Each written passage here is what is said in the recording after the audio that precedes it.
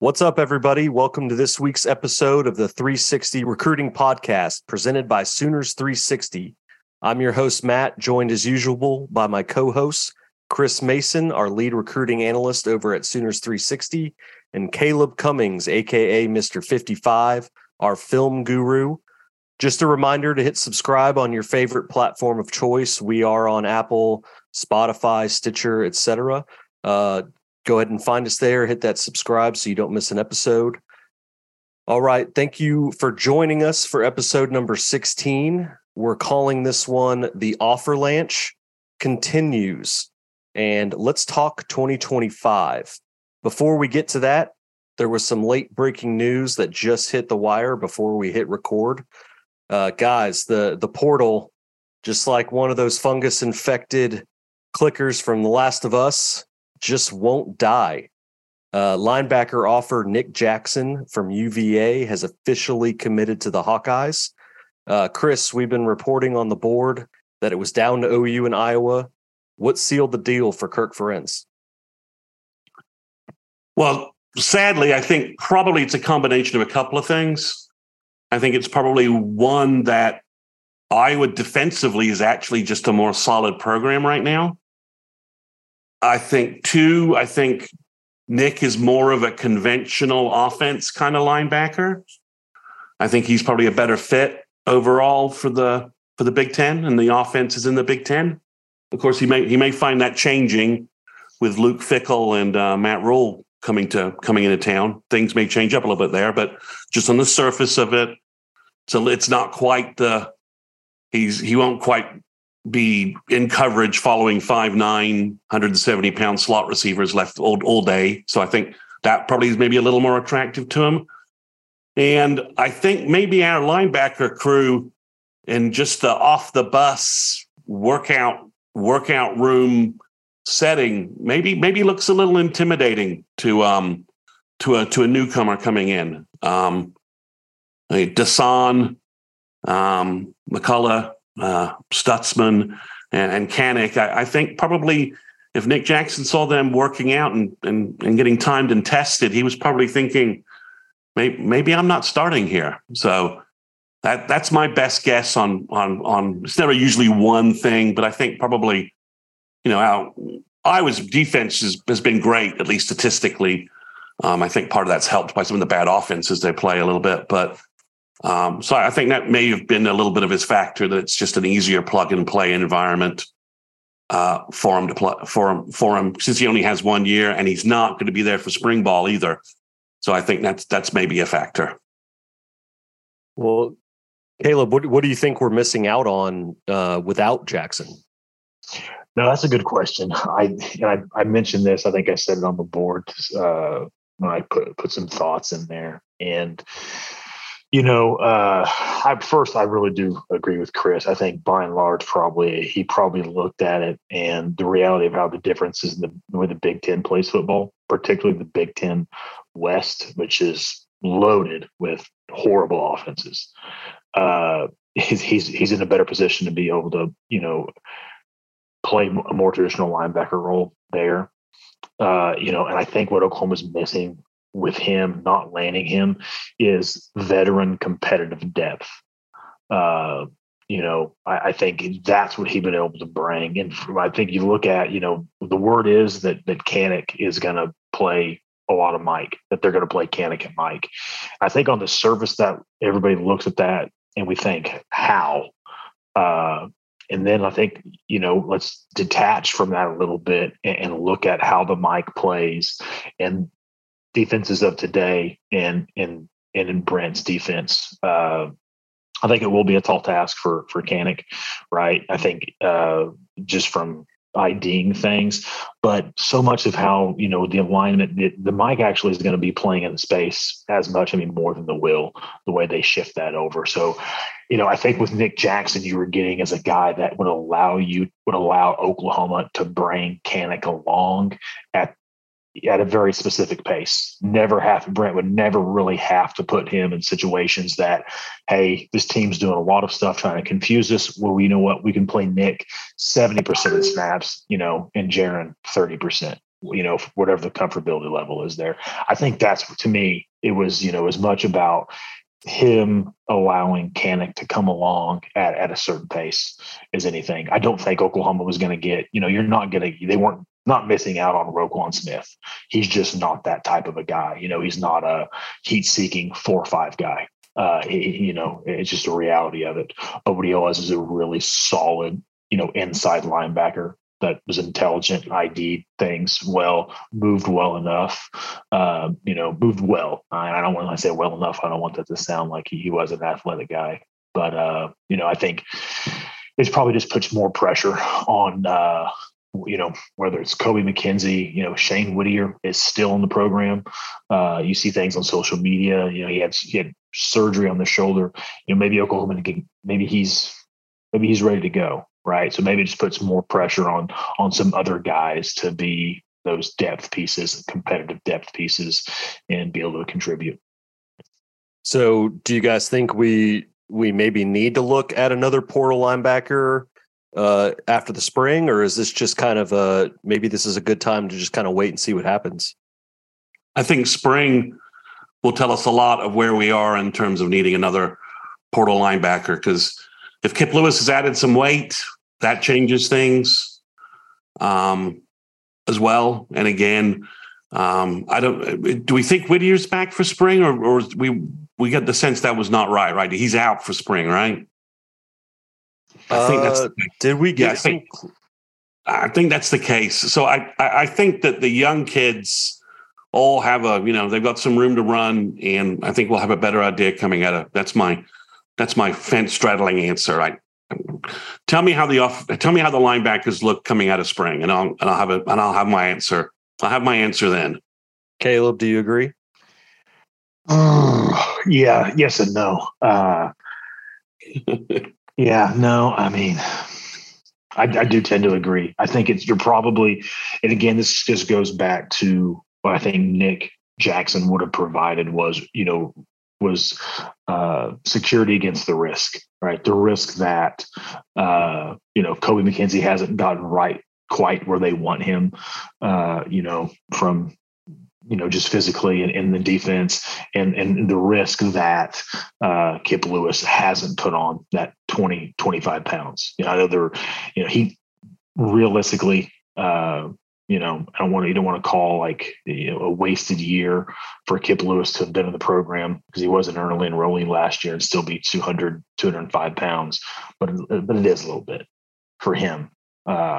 He's just got to be bigger. So it helps. It guards against that risk. So I mean, honestly, I probably lean more towards yes, like just go. They needed another one. If Whittier's not available in spring.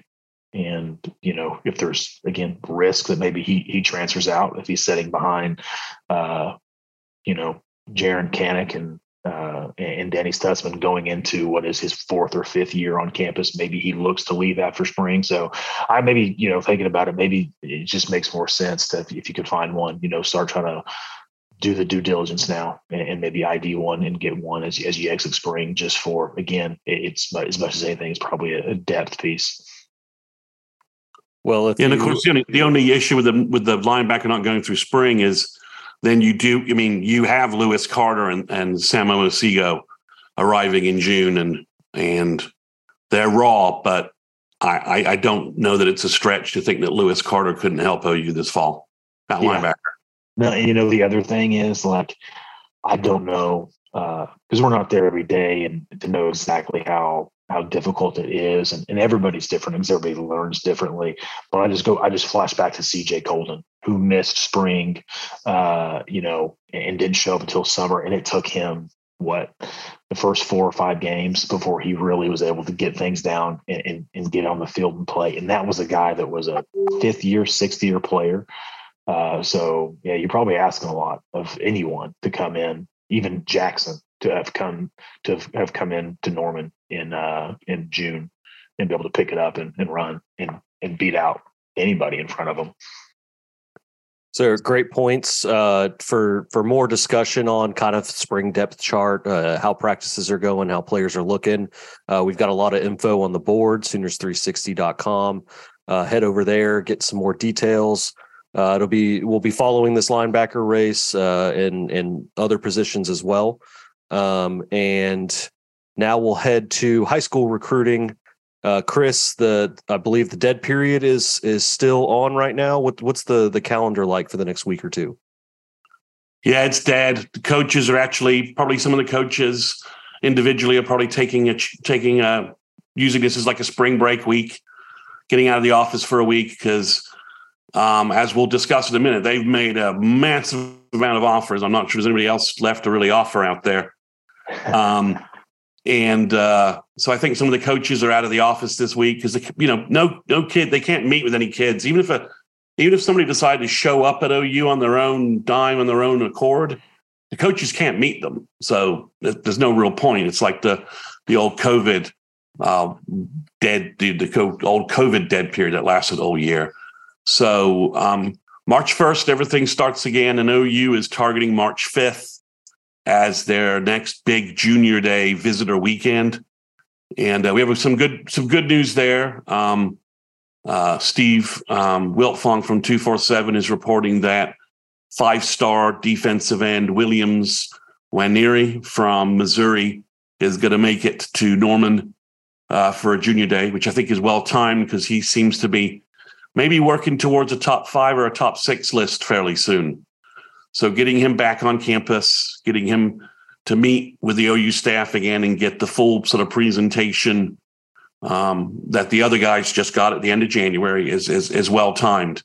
And there are other names flying around that could give that visit weekend some star appeal. But as we learn tracking the visitors from the previous weekend at the end of January, it's best to only really sort of affirm the kids that are stating on social media that they're coming and then tracking that they show up. So, because lots of kids are being wooed to go to visit weekends by multiple programs. So it sort of depends. So I think we'll wait for a couple more weeks and hopefully we'll have a little more information on the March 5th visitor list. Well, perhaps one of the visitors, it's a well-known quarterback. We've talked about him a lot recently. It seems to be a holding pattern on Michael Hawkins right now. We'll see if he shows up in a couple weeks. But Chris, what's your best guess on the delay that seems to be happening? So I think the delay has all been related to his his high school transfer. I think he wanted to make sure that transfer went through without any problems, and that he was eligible to play his senior year. And the Dallas Morning News is actually reporting tonight that there's been some sort of issue about his previous athletic participation form, and there's going to be a hearing over whether he will be eligible to play at Frisco Emerson. And I think we all hope that Mike gets positive news on that. Those transfer situations, especially it seems like in Texas, are always a sticky situation. Recently we had, Bear Alexander, a guy who just made some plays actually for Georgia in the national championship game. There were some issues with his high school, eligibility. There's a lot of players, it seems like, over the years that have just had questions like this. So basically we can just kind of sit and wait and see what they decide and take it from there. But, I think Mike Hawkins he's got potential for sure. He really could use another season under his belt before the college game to kind of start refining his game a little bit. He attends a lot of camps and looks really good in camp settings, but I think more of the game speed will be good for him. So knock on wood that everything gets cleared and Michael can play this coming season at Frisco. Even with these questions, there's not really been much other quarterback traffic at all on the trail. No, OU has made no new QB offers. The most recent quarterback offer was Walker White from Arkansas, and he surprisingly has verbal to Auburn over Clemson, kind of a blow for Clemson QB recruiting there. And really not hearing anything about QB traffic. The only other name really that sort of seemed to be in play was Michael Van Buren from the Maryland, D.C. area. And I've not heard anything recently about him in Oklahoma. No buzz that he might be visiting March 5th or anything along those lines.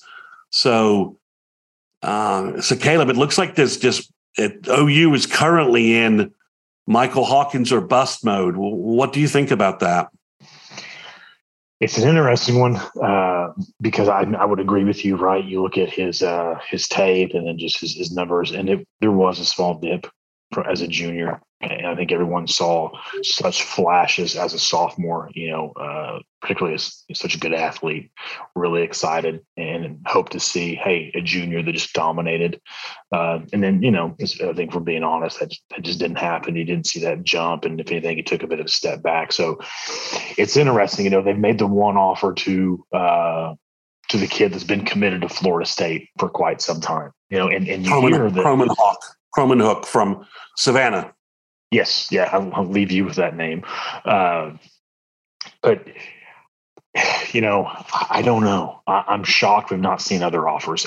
I was a little bit surprised it took as long as they did to offer Walker White, just given that he's a Little Rock kid, really is not that far from Norman, just a short, jaunt over there on I-40. So I was surprised it took them as long to offer him. He's a big athletic kid that can run, and that's a really big part of the offense with Jeff Lebby is they want, not just a mobile quarterback, but they want quarterback run game. Yeah, I'd be really surprised if we don't see another offer, even if it's later. If they don't, my first thought would go to they may have ID'd somebody from an in-state perspective that they really like that could be a potential preferred walk-on or even a late offer if need be, if things pick up. I don't know who that would be. Haven't seen any names in-state as it relates to 2024 quarterbacks, but it just doesn't make a lot of sense, to be quite honest with you, for them to be in the position they're in because you've got Dylan Gabriel gone after this year. You will have obviously, I think everyone knows and believes wholeheartedly that Jackson Arnold is the future, but Bevel will be gone, Davis Bevel, and you're going to have, Booty left remaining. And I think history says that if Booty does not beat out Jackson Arnold, and you hear rumblings that Jackson Arnold is already running number 2, in spring, that I think you expect Booty to transfer. And he's a kid that attended 4 high schools in 4 years and then a junior college. So he's no stranger to moving around and moving on pretty quick. So this looks like a class where, if you don't take 2, then there's maybe potentially they just, think they can get someone from the transfer portal. Yeah, I think, Matt, if the eligibility thing goes through well, I still like our prediction of Michael Hawkins to OU. I still think that's a fit. That's a developmental fit. But, I think I think we may be just in a little bit of a holding pattern right now. And March 1st, OU is also able to do some evaluations in person. So maybe Jeff Lebby hits the road a little bit before spring starts and looks at some other quarterbacks throwing the ball and kind of, evaluate some other kids in person, which he probably hasn't had the chance to do so far in this recruiting process. Hey, Chris, here's one for you. I'm curious your thoughts. Obviously, coming to camps for kids moving from their sophomore to their junior year and working out to try to get that offer, that's what you more times than not see from quarterbacks. And that's a big part. Do you think that as the spring eval period opens up, that Jeff Lebby might be not only, evaluating kids as potential offers, but you think he also really works hard to try to get 3-4 kids that are going into their senior year on campus for a workout? Yeah, I think if this Hawkins thing for somehow becomes it gets unstable, and Mike's maybe looking for a different high school situation, and it's kind of uncertain. I think OU may go down that path, right? Lebby might, go look at a couple of guys in Texas throwing the ball and then, say, okay, first one who shows up in Norman in June and impresses me is getting an offer. I mean, that could be where we are headed, which would be a little bit of the circumstance for those remembering when this is back in the day when OU lost Cam Rising He decommitted in the spring, and OU was like, okay, what do we do now for quarterback? And OU grabbed Mordecai. Hannah Mordecai later that year. So we could be in a situation like that. It's hard to tell, but I think it is revealing that there's no new offers made at quarterback, and the general viewpoint nationally is that this isn't the same quarterback class as last year. You've got Raiola as the clear number one guy with no real competitors, and he's really the only 5-star quarterback and super 5-star quarterback in the class compared to last year, where it ended up where we had basically 5 or 6 guys. Yeah, and the last year was special. I mean, I think it was the first time in the history of recruiting services that there was a consensus 6-star quarterback. I know there was debate on whether or not they would give Arch Manning a 7-star, just because, why not? I mean, why the hell not? I thought it made sense to do it. Played against horrible competition, didn't look great doing it, didn't go to camps, and didn't go to 7-on-7, but we know, money talks and bullshit walks, and your last name is Manning. You get what you want. Well, we saw future 5-star number one player in the nation for 2029 at the Pro Bowl. I think Marshall was helping his dad coach. Helping coach the flag football game in Vegas. So somebody put up a funny graphic about that he's already the number one player, number one recruit, number one quarterback for 2029.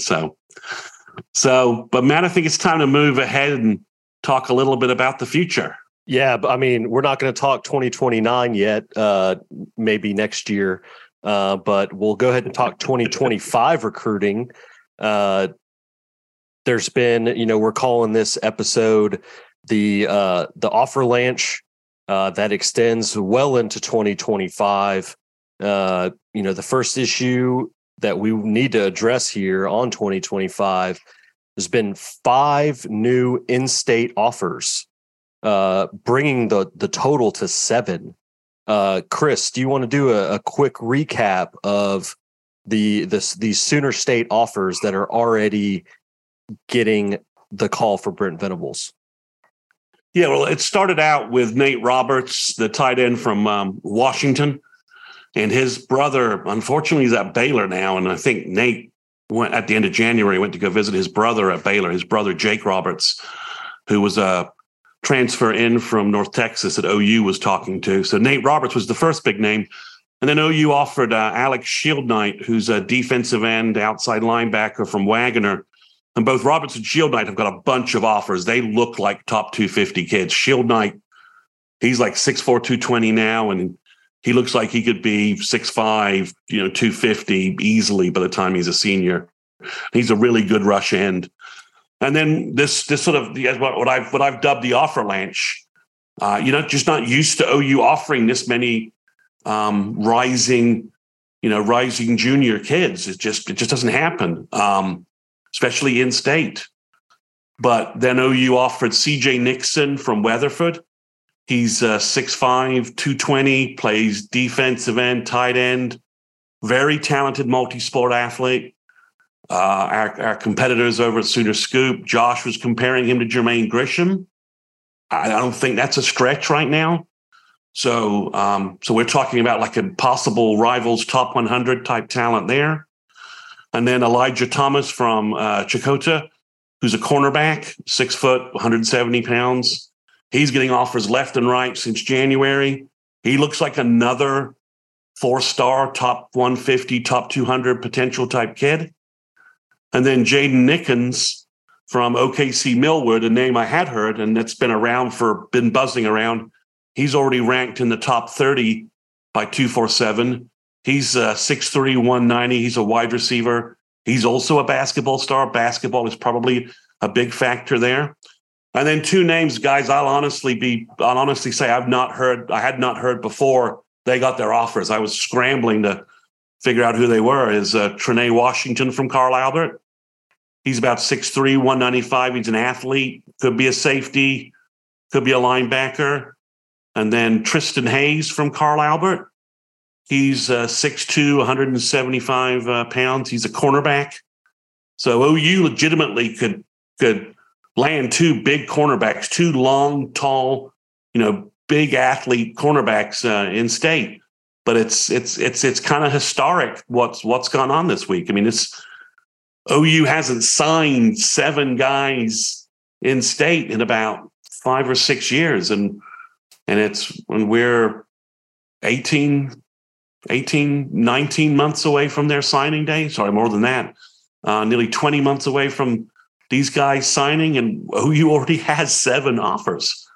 So, Caleb, what did you think about some of these players in particular?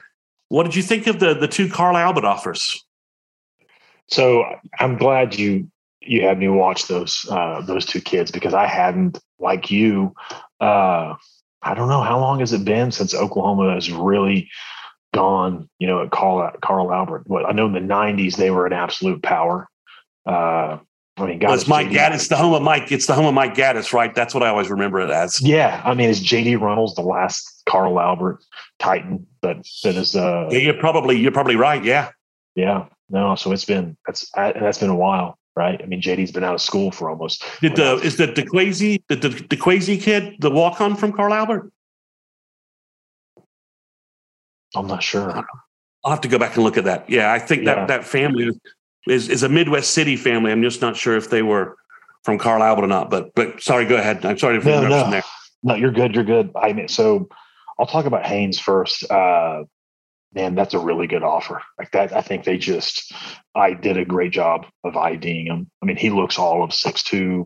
He's really, one of the first notes I wrote down is like long, athletic, really smooth kid on the hoof. He's explosively smooth. And you see that when he's a lot of highlights of him returning punts and returning kicks. And he doesn't look bored or anything. He's working in that. But in those, particularly in high school, I think sometimes you get a sense, just better athletes than everybody else around them. And they kind of know that, and you see that a little bit, I think, with him, right? When he's back to returning punts.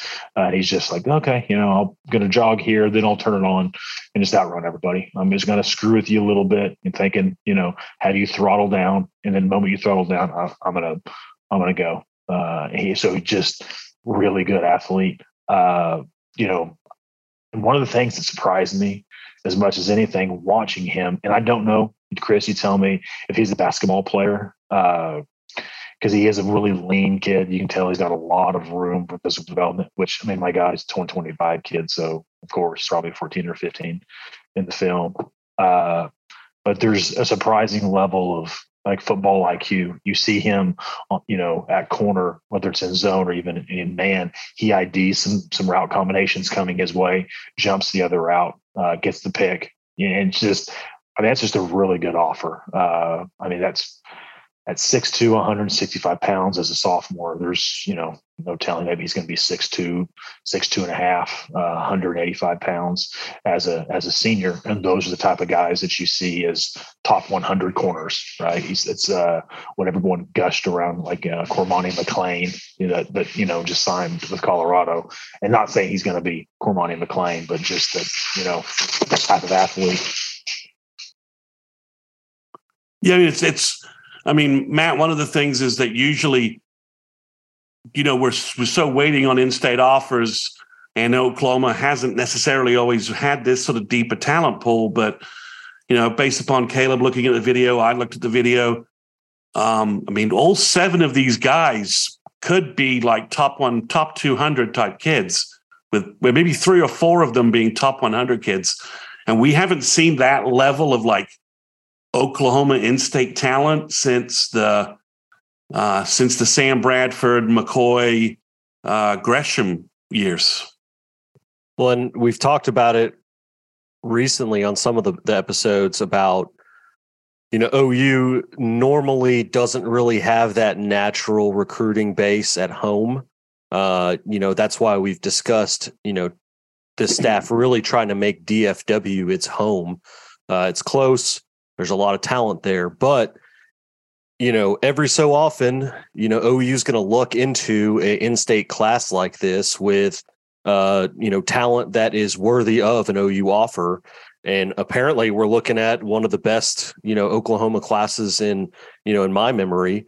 If it's 7 deep, like you said, 20 months out, there's likely going to be a couple more.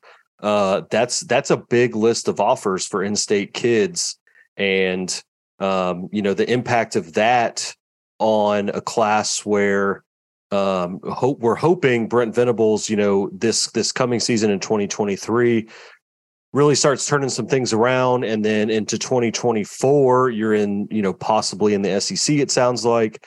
So if you can get that bump in 2025 to keep that momentum going and have this base at home of this level of talent, 2025 would start to look like a class that, again, we're already talking about 2024 maybe being a potential top 5 class. Maybe this group of guys from home, assuming OU lands a decent amount of them. 2025 is looking as you've got Nickens as a potential 5-star.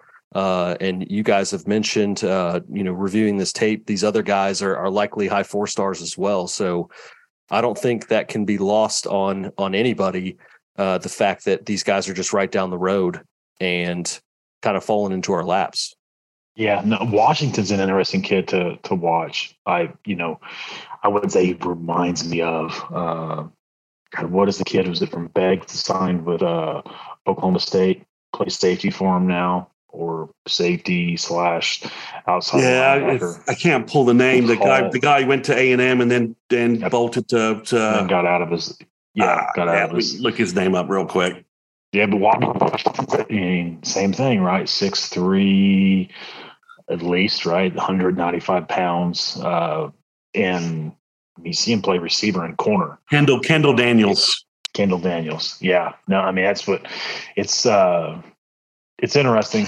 I would say, well, there's multiple positions, but one of the things, and Chris, you tell me if you felt this way, it's felt like in some years past, even some of the Oklahoma kids that have been even, maybe 4-stars or just been kids coming out that whether they've got an Oklahoma offer or not, they're oftentimes, maybe the best word to use is not prototypical, right? If you're looking at defensive end, they're not 6'5".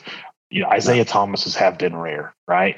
They're Brock Martin that goes to Oklahoma State. He's 6'2.5", 240, and is a great player for him, right? They're Trace Ford, right, who's a really good player. But it's interesting seeing some of these guys like Nixon, and he is 6'5", 215, 210. Elite athlete as a sophomore. Washington, 6'3", 195-pound kid playing corner as a sophomore. It's I don't know. I don't know if it's going to be a special class or if I give credit. I think Brent talked about when he came in that he noticed, looked around and realized, hey, Oklahoma State's been the second best program in the Big 12 for a decade, and they're loaded with Oklahoma kids. Like, what's going on? Maybe he's just done a better job of IDing some of these kids. Although, you think some of these kids are probably going to be, ID'd by everybody. Yeah, and Matt, one issue is there's a couple of quarterbacks that are also in this mix for 2025 too, in state as well.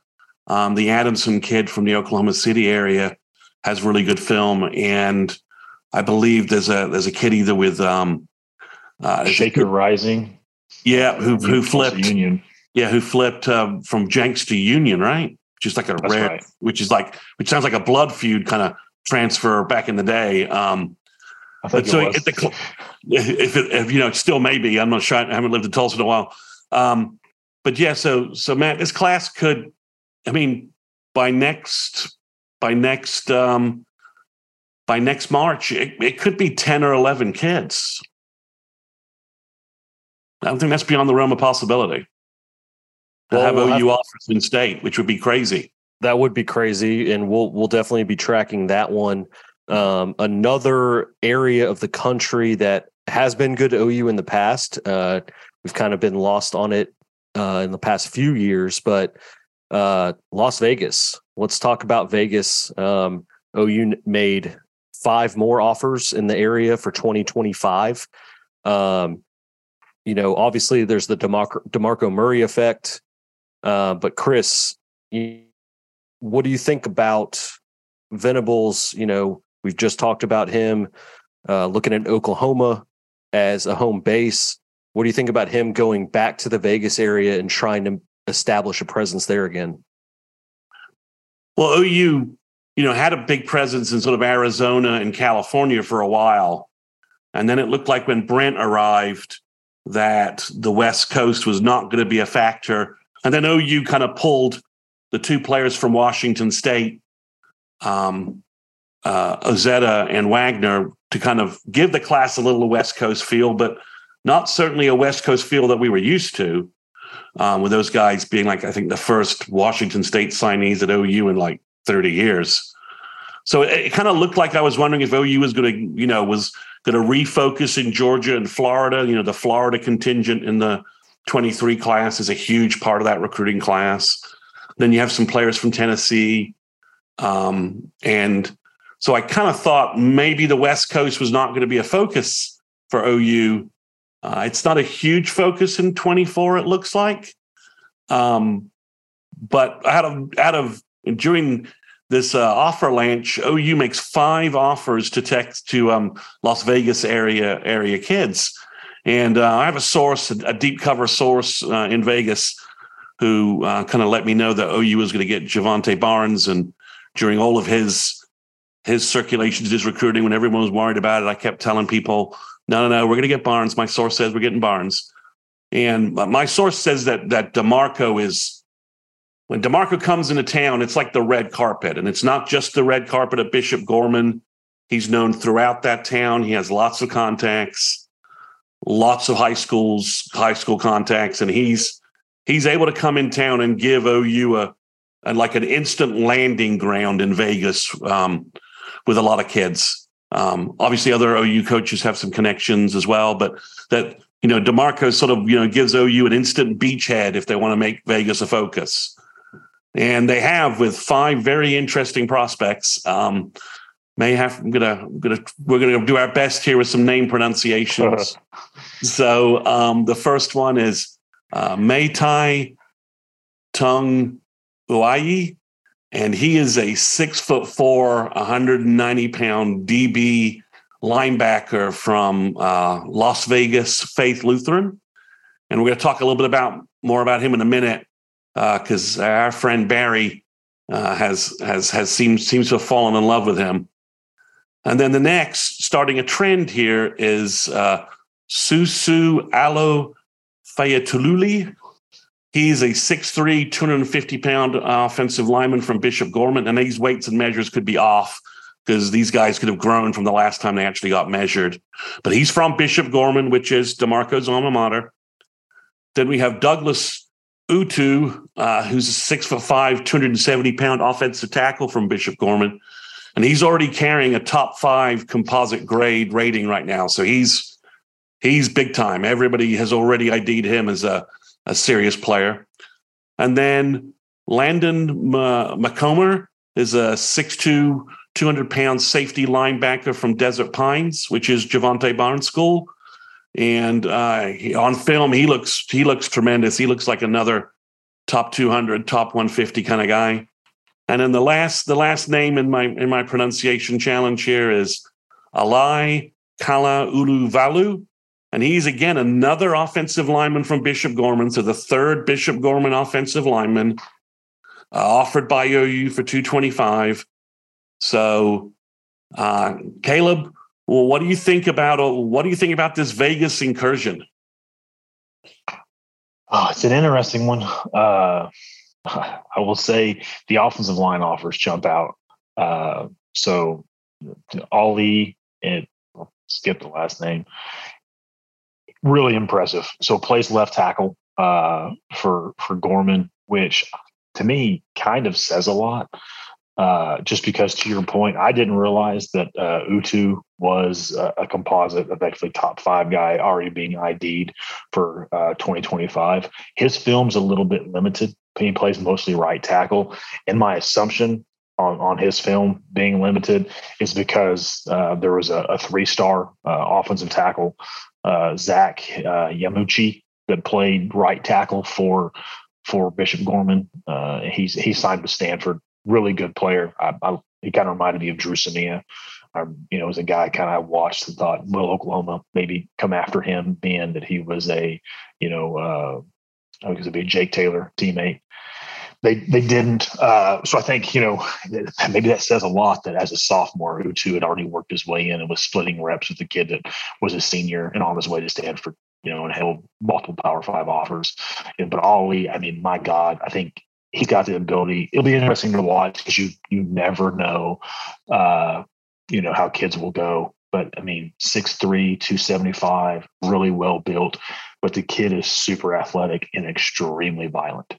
And he's heavy-handed, explosive, and through the hips. Like he's a nasty finisher. You see some guys when they latch on the ball and kind of drive.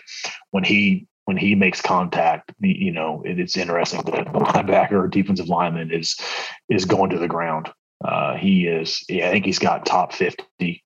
Depending on how much you value guards, right? Could he be a potential 5-star? He's really, to me, when you watch this film, it's like basically everything you want to see, particularly for a guy that's that young and playing against the competition that Gorman plays week in and week out, because they go play everybody, and they're not scared of that. So, he's playing against guys that are probably either going to be next year or in the coming years, Power 5, Group of 5, but Division I football players. So it's just impressive. Susu's interesting because he's much smaller than the other two. He plays right guard, listed at 6'3", 6'2", and he's more of a technician. Plays with really, really good pad level, even for being a guy on the shorter side. He's low man, always working as a technician. I watch him. You probably think more of a, probably more of a center. But with those 3 offers, it looks like they've ID'd a guy that could come in and be a monster guard in Ollie, and then 2, you've got a guy that can come in tackle. He's 6'5", 6'6", 270, well-built kid. You can see he's, I kind of things I always look for, just good body control, always under control. Just a really good player. I don't know how many games Bishop Gorman lost. I would, don't know what the skill talent looked like, but they've got a lot of, they're becoming a bit of an offensive line factory, it looks like. Well, we know you wanted to talk about offensive line, so we knocked those guys out. But we definitely need to circle back to Barry's guy, and I'm going to give my shot at pronouncing his name, Matai Tunga-O'Oe. And this is a guy who immediately flashed when Barry sent it over to us. I think every guy said, "Holy shit!" It's, pardon my French, but this is a guy in 2025. Who has, he's a monster at defensive back, making plays all over the field. Caleb, what are your thoughts on Tunga-O'Oe? Yeah, so Matai, it's funny. So maybe that tells you how, dates me a little bit, lets you get an idea of like my age.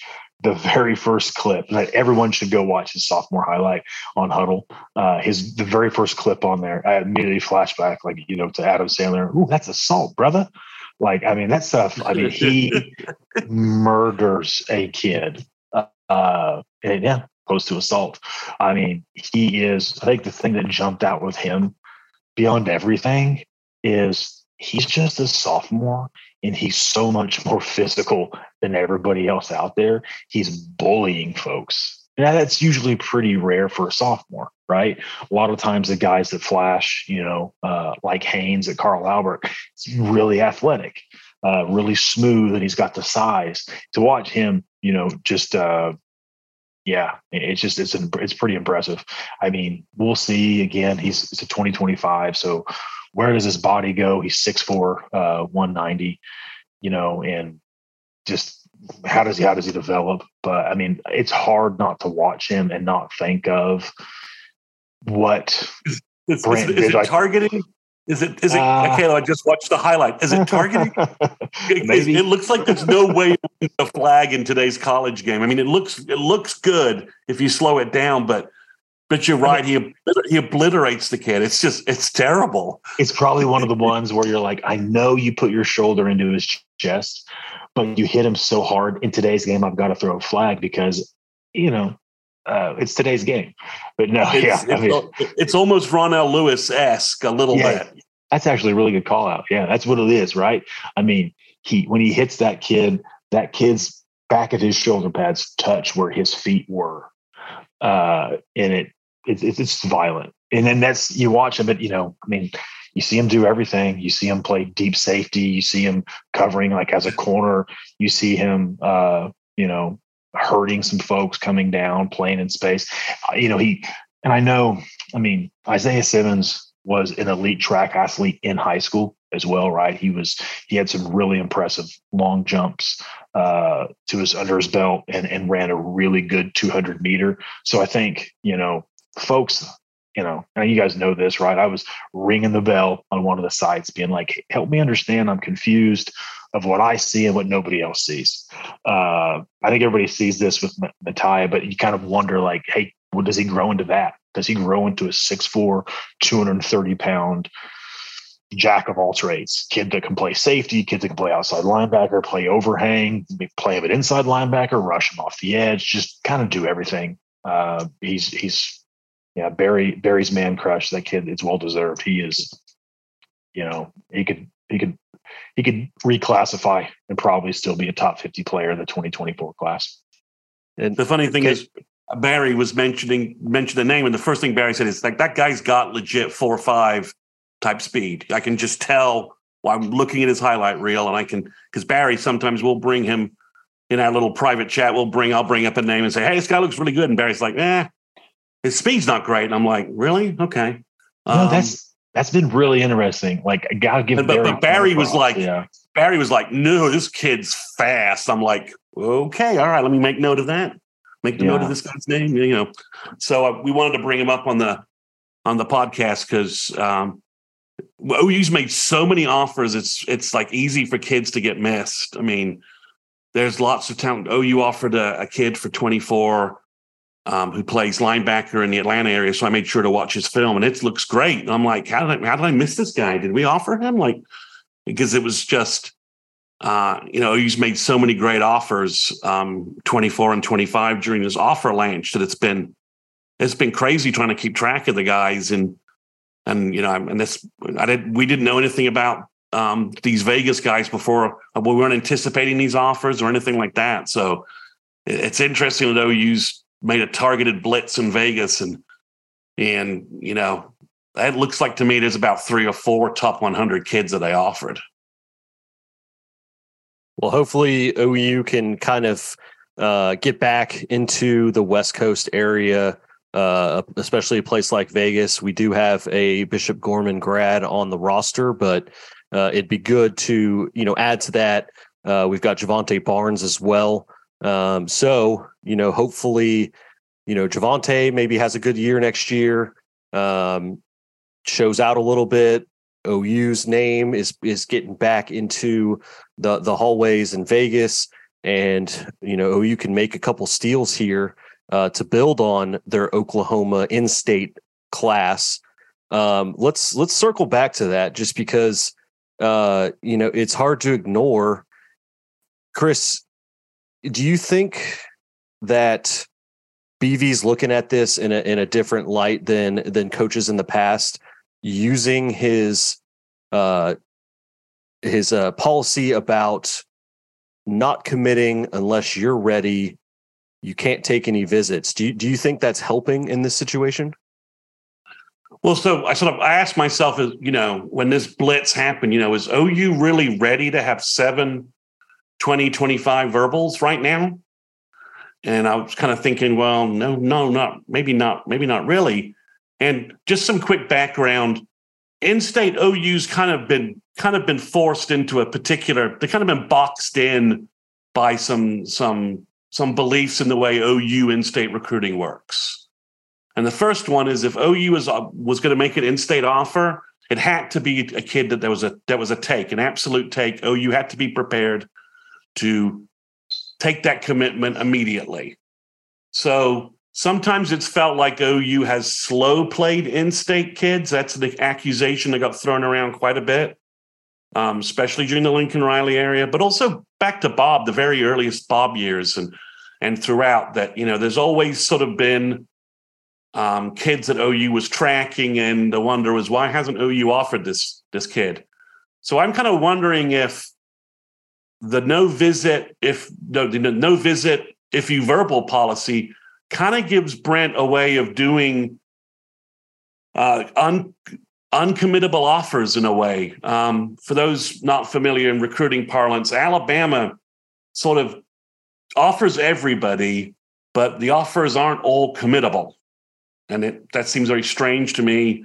And it seemed kind of hypocritical to me that Bama and a couple other schools were able to kind of get away with this policy of sending out offers to everybody. LSU does it as well. Georgia sort of does it as well. Now it's kind of practice in the SEC to do it, even Ohio State's been doing it. But OU, from an in-state perspective, couldn't make an offer to a kid and say, yeah, we're offering you, and then we want to kind of see you take next year. They couldn't do that. They would literally get murdered in the in-state media if they tried to do that. And they would get murdered in the in-state media if they offered a kid and then tried to back out of that offer. The Tulsa World and the Oklahoma would have, front page features on this, even though they don't really follow recruiting to a great extent, but they would find a way to make that a big news story. So what I think is interesting is Brent's now got a way to offer kids early, and those kids, and tell those kids to enjoy their recruiting process, which is also giving OU time to basically be able to offer kids, but still evaluate them, right? I know that seems disingenuous, but you're always kind of evaluating these kids. You're always looking at that film, but especially for 2025 kids, OU's able to offer these kids, tell them to keep going through the recruiting process, take unofficial visits around the country. And OU's probably going to be able to get their junior film in, and also be able to evaluate them in person, evaluate them in the camps coming up, and to Caleb's point, also get these kids on campus now for camp sessions. And it kind of gives OU a way of being able to do the uncommittable offer thing in a roundabout way while still keeping everybody happy. Well, what do you think of that theory, Matt and Caleb? Well, it seems like before, with Riley especially, there was almost a sense of thinking that these in-state kids could kind of simmer, make it to the senior year. OU can really evaluate them late. And it's almost a sense of thinking that OU could swoop in at the last minute and kind of take who they want. But we've seen with guys like Josh Jacobs, I know OU offered before Alabama, but OU waited until the very last minute to extend that offer. You've got Cole Adams, who another guy who is an Alabama commit. OU kind of slow played. Yeah, signee at this point. OU kind of slow played that. You can go in the Wayback Machine, a guy like Wes Welker, or even Trace Ford, who finally has made his way to Norman. But those are guys who the talent was there. OU knew about them. Maybe they played it a little too safe, or from a perspective that, we can get this guy if we need him later. Caleb, do you think, do you kind of agree with that? Or do you think this is just a complete different perspective that Brent Venables is using his policy to accomplish? No, I think it's a mixture, right? Let me first go on a tangent and be like, I want to say that I always thought it was the dumbest shit I've ever seen that Oklahoma offered Abdul Adams and put him like high up on the list and ignored Josh Jacobs. It was just like a failure from Lincoln watching Abdul Adams as a sophomore in North Carolina and not watching Josh Jacobs because the film. Anyway, back on point. To me, it feels like I'm going to give credit to Chris. It feels a bit like Brent, and I don't want to say is just found a loophole or found a really good, path forward. But in a lot of ways, he's found a way to eliminate the risk, both on the front end and on the back end, right? So he's eliminated the risk on the front end of getting kids that are going to commit to you that you are, let's say, you're not 100% positive of, but you need to offer because everybody else is, right? But to your point, Matt, is one of the things we talked about, like Tennessee. Give Josh at Scoop all the credit, ton of credit on this one. He used to talk about that when people get pissed that you'd see Tennessee come in, or some of these mid-level SEC schools will start throwing offers around Tulsa or Oklahoma City, and people start getting mad. Like, why isn't Oklahoma offering this kid? These are take Isaiah Thomas comes to mind because Tennessee offered him before Oklahoma. In his junior year, going to his senior year. And, as Josh always pointing out, Oklahoma's got to be willing to take that offer right now. Well, that was because that was how they did it under Lincoln Riley and under Bob. We offer you, that means we're going to take you. Brent, to Chris's point, it's like, hey, I'm going to try to mitigate risk on the back end of you decommitting late by taking visits and flipping, by making sure you're all in before I ever take it. Well, I've also eliminated the risk on the front end of being out recruited, or allowing these guys to get my flank by coming into my state and offering kids that maybe we're not 100% sure on and changing the narrative. So he gets to get out in front of that, make those offers. Yeah, a kid that's 2025 is probably not going to jump on it and, not take an offer, or I'm sorry, not take a visit for 2.5 years. Because it's also, there's this added benefit, truthfully, for the kids. Even if Oklahoma's wishy-washy on the kid, they make an offer to an in-state sophomore. Then Tennessee sees it, and then Arkansas sees it, and all these other schools see it, and they shoot offers in without ever even watching the film. They just say, "Oh, I know Brent Venables and they ID talent. Oklahoma offered, we're going to offer." So they shoot an offer over. Kid stuff shoots through the roof, but Oklahoma can come back and say, "Hey, we saw you first. We ID'd you first. We believe in the in-state kids. You're our guy." It's maybe it's just another really good example of the level of attention to detail that Brent Venables takes to every single level of this. Like we were talking last week about the preferred walk-on program. There's just a level of detail, attention to detail that the previous staff, and you can't even. The idea never even crossed their mind. It's pretty wild, in my mind, kind of the 4D chess he's playing comparative to the checkers the previous group played when it came to roster management. Maybe it's unintentional. Maybe it's unintentional. Like Brent's policy is this, and then, that's why he's done it. And what I'm suggesting is sort of like a unintentional side effect of it, right? It could be. I don't know, because I keep going back to I can't think of anything that he's done thus far that hasn't been intentional. If anything, and he's a recruiting guru. He kind of always has been like a recruiting guru. So I think you look at it, and I think probably, honestly, Chris, I think you just nailed it. I think he probably, as he sat down and looked at it, realized, wait a second, because of my policy, these kids are not going to commit that early. I think what does surprise me is, he has talked a lot about, hey, we're not going to just throw a ton of offers around to kids. We want to see they have something, some skin in the game. So, but then again, for all we know, Oklahoma invited most of these kids down for unofficials, and they, Carl Albert to Midwest City to Norman's a pretty short drive. So they may have been in Norman multiple times in the fall for a game. So, well, regardless how it happened, I'm just happy OU isn't boxed into this old policy and philosophy, right? OU, to your point, like Tennessee comes in and makes 10 offers and if the kids try to commit, Tennessee says, well, we're not really ready for you to commit.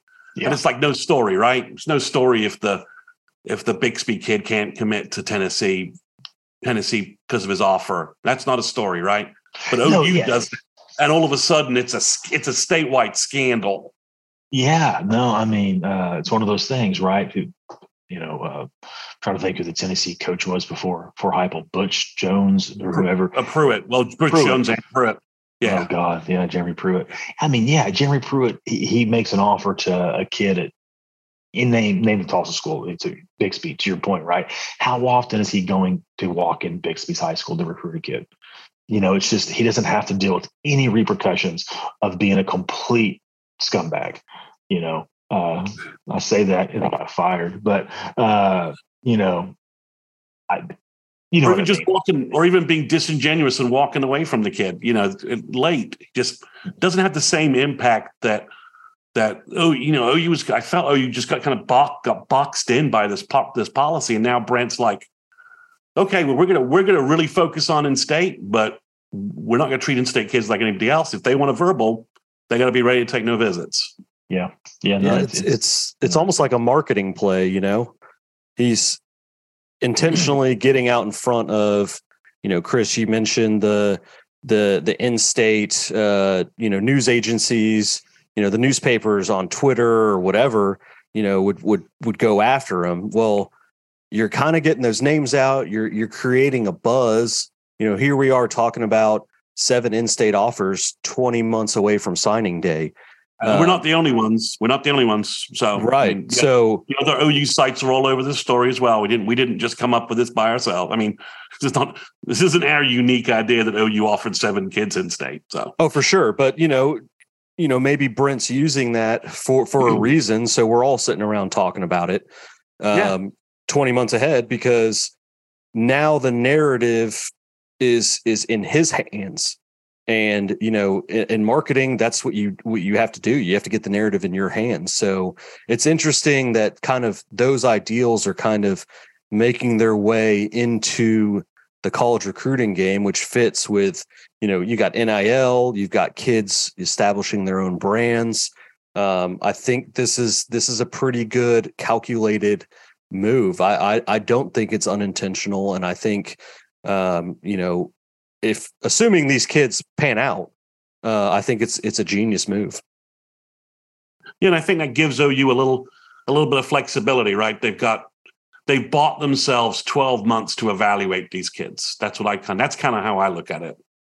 Yeah, I mean, I think I'll end it on this. Like, the reason I think it's so good is it feels like it's all upside for really everybody involved.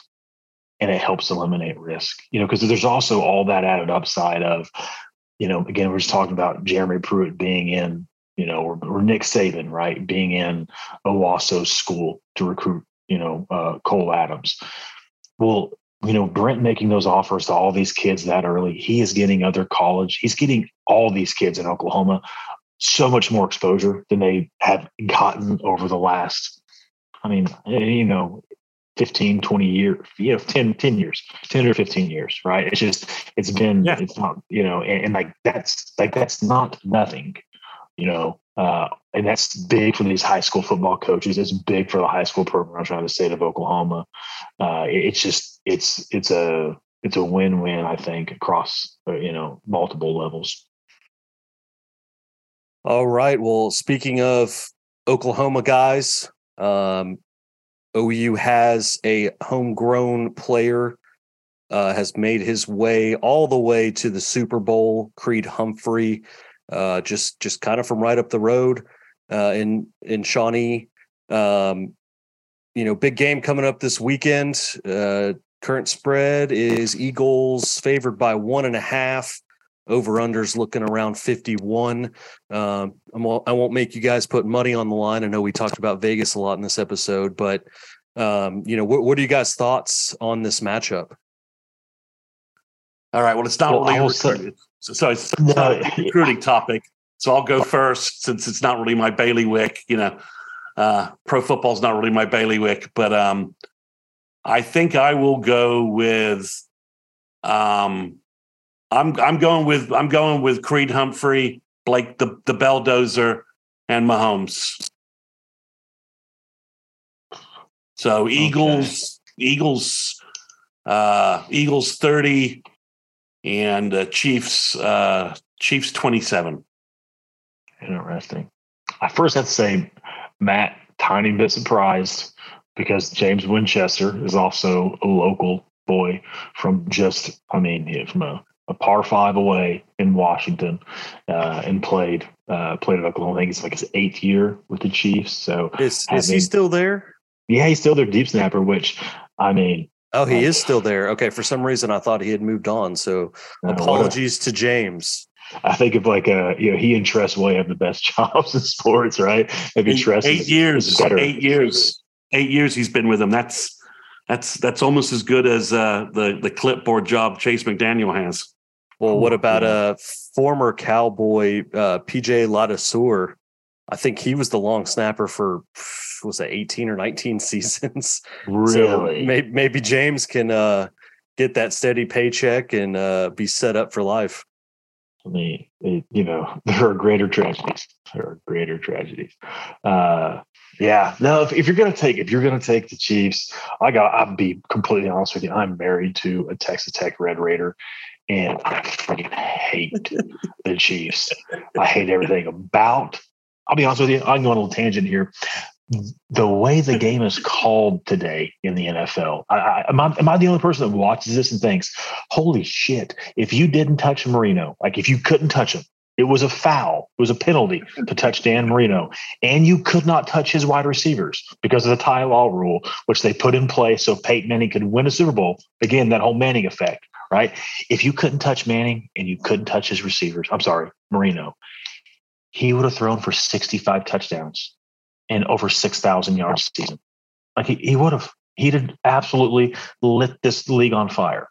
So it bothers me a little bit the way the game's played. So I've got to go with like just a mean, dirty, shitty town. I hate to say that. It's not, but I mean, they did hit Santa Claus with a snowball. I mean, they're pretty mean. And I'll take the Eagles. Well, they also cheered when Michael Irvin, nearly almost paralyzed on the field. So I mean, it's like the rule of thumb, right? If you're watching a fight and the one guy is from Philly, you always bet on the guy from Philly. The boxing. When they built the new Philly stadium, they had to make sure to include the jail from the old one, right? Yeah, I mean, Marvin Hagler famously used to his trainer told him, "Don't go down to Philly and fight." He was like, "No, I want to fight the toughest guys." Wanted to prove he was the baddest dude, so he used to go and came up in the amateur circuits. I think fighting mostly in Philly. So rough place. I'll take the Eagles. Well, I'm a lifelong Cowboy fan, so this is going to be tough for me to go ahead and predict the Eagles in this one.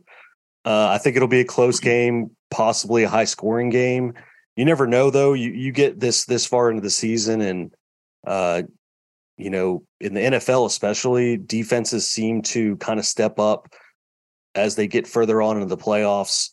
I know the last Chiefs Super Bowl was pretty low scoring, so maybe that Eagles front seven, and really they've got 5 or 6 linemen that have, I think, 8 or more sacks, led by Hassan Reddick from the outside.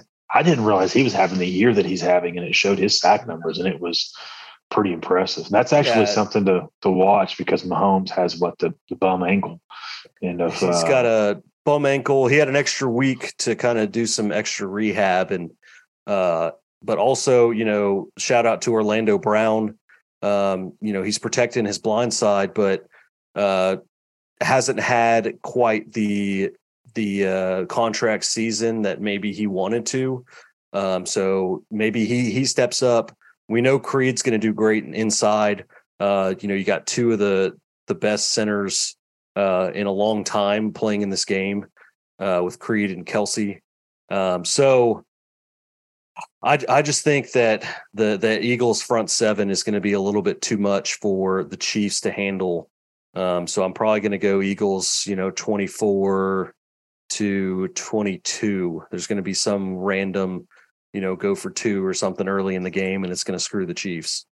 Yeah, I don't see any way that Mahomes doesn't win. Just again, I kind of like the way the game is called now. Like protect the quarterback. Let's try to get as wide open and spread it out.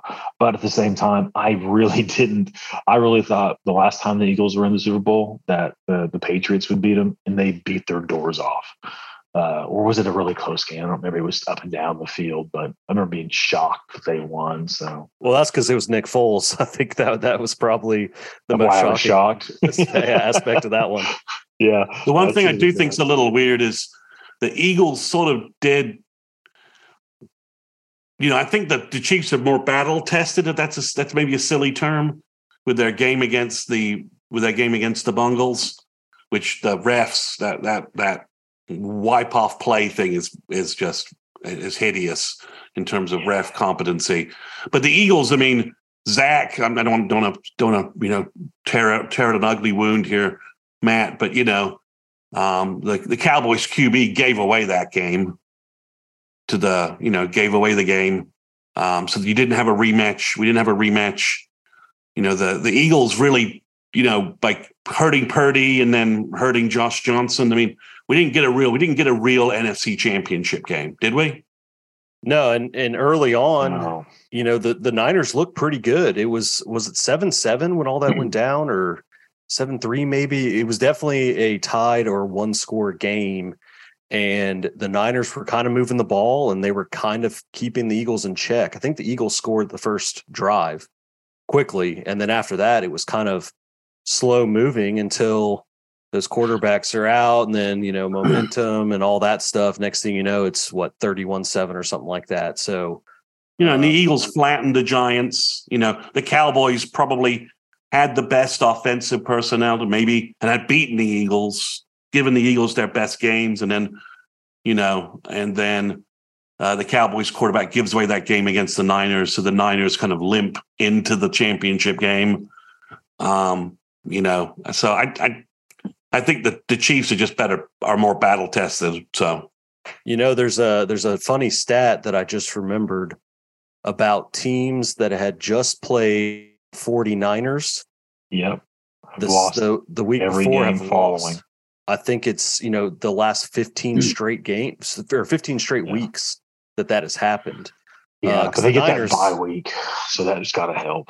The bye definitely helps, but the Niners, I mean, they beat you up even though maybe, I guess our buddy Trent Williams was beating people up late in that game, but I think, a little bit of that's at play.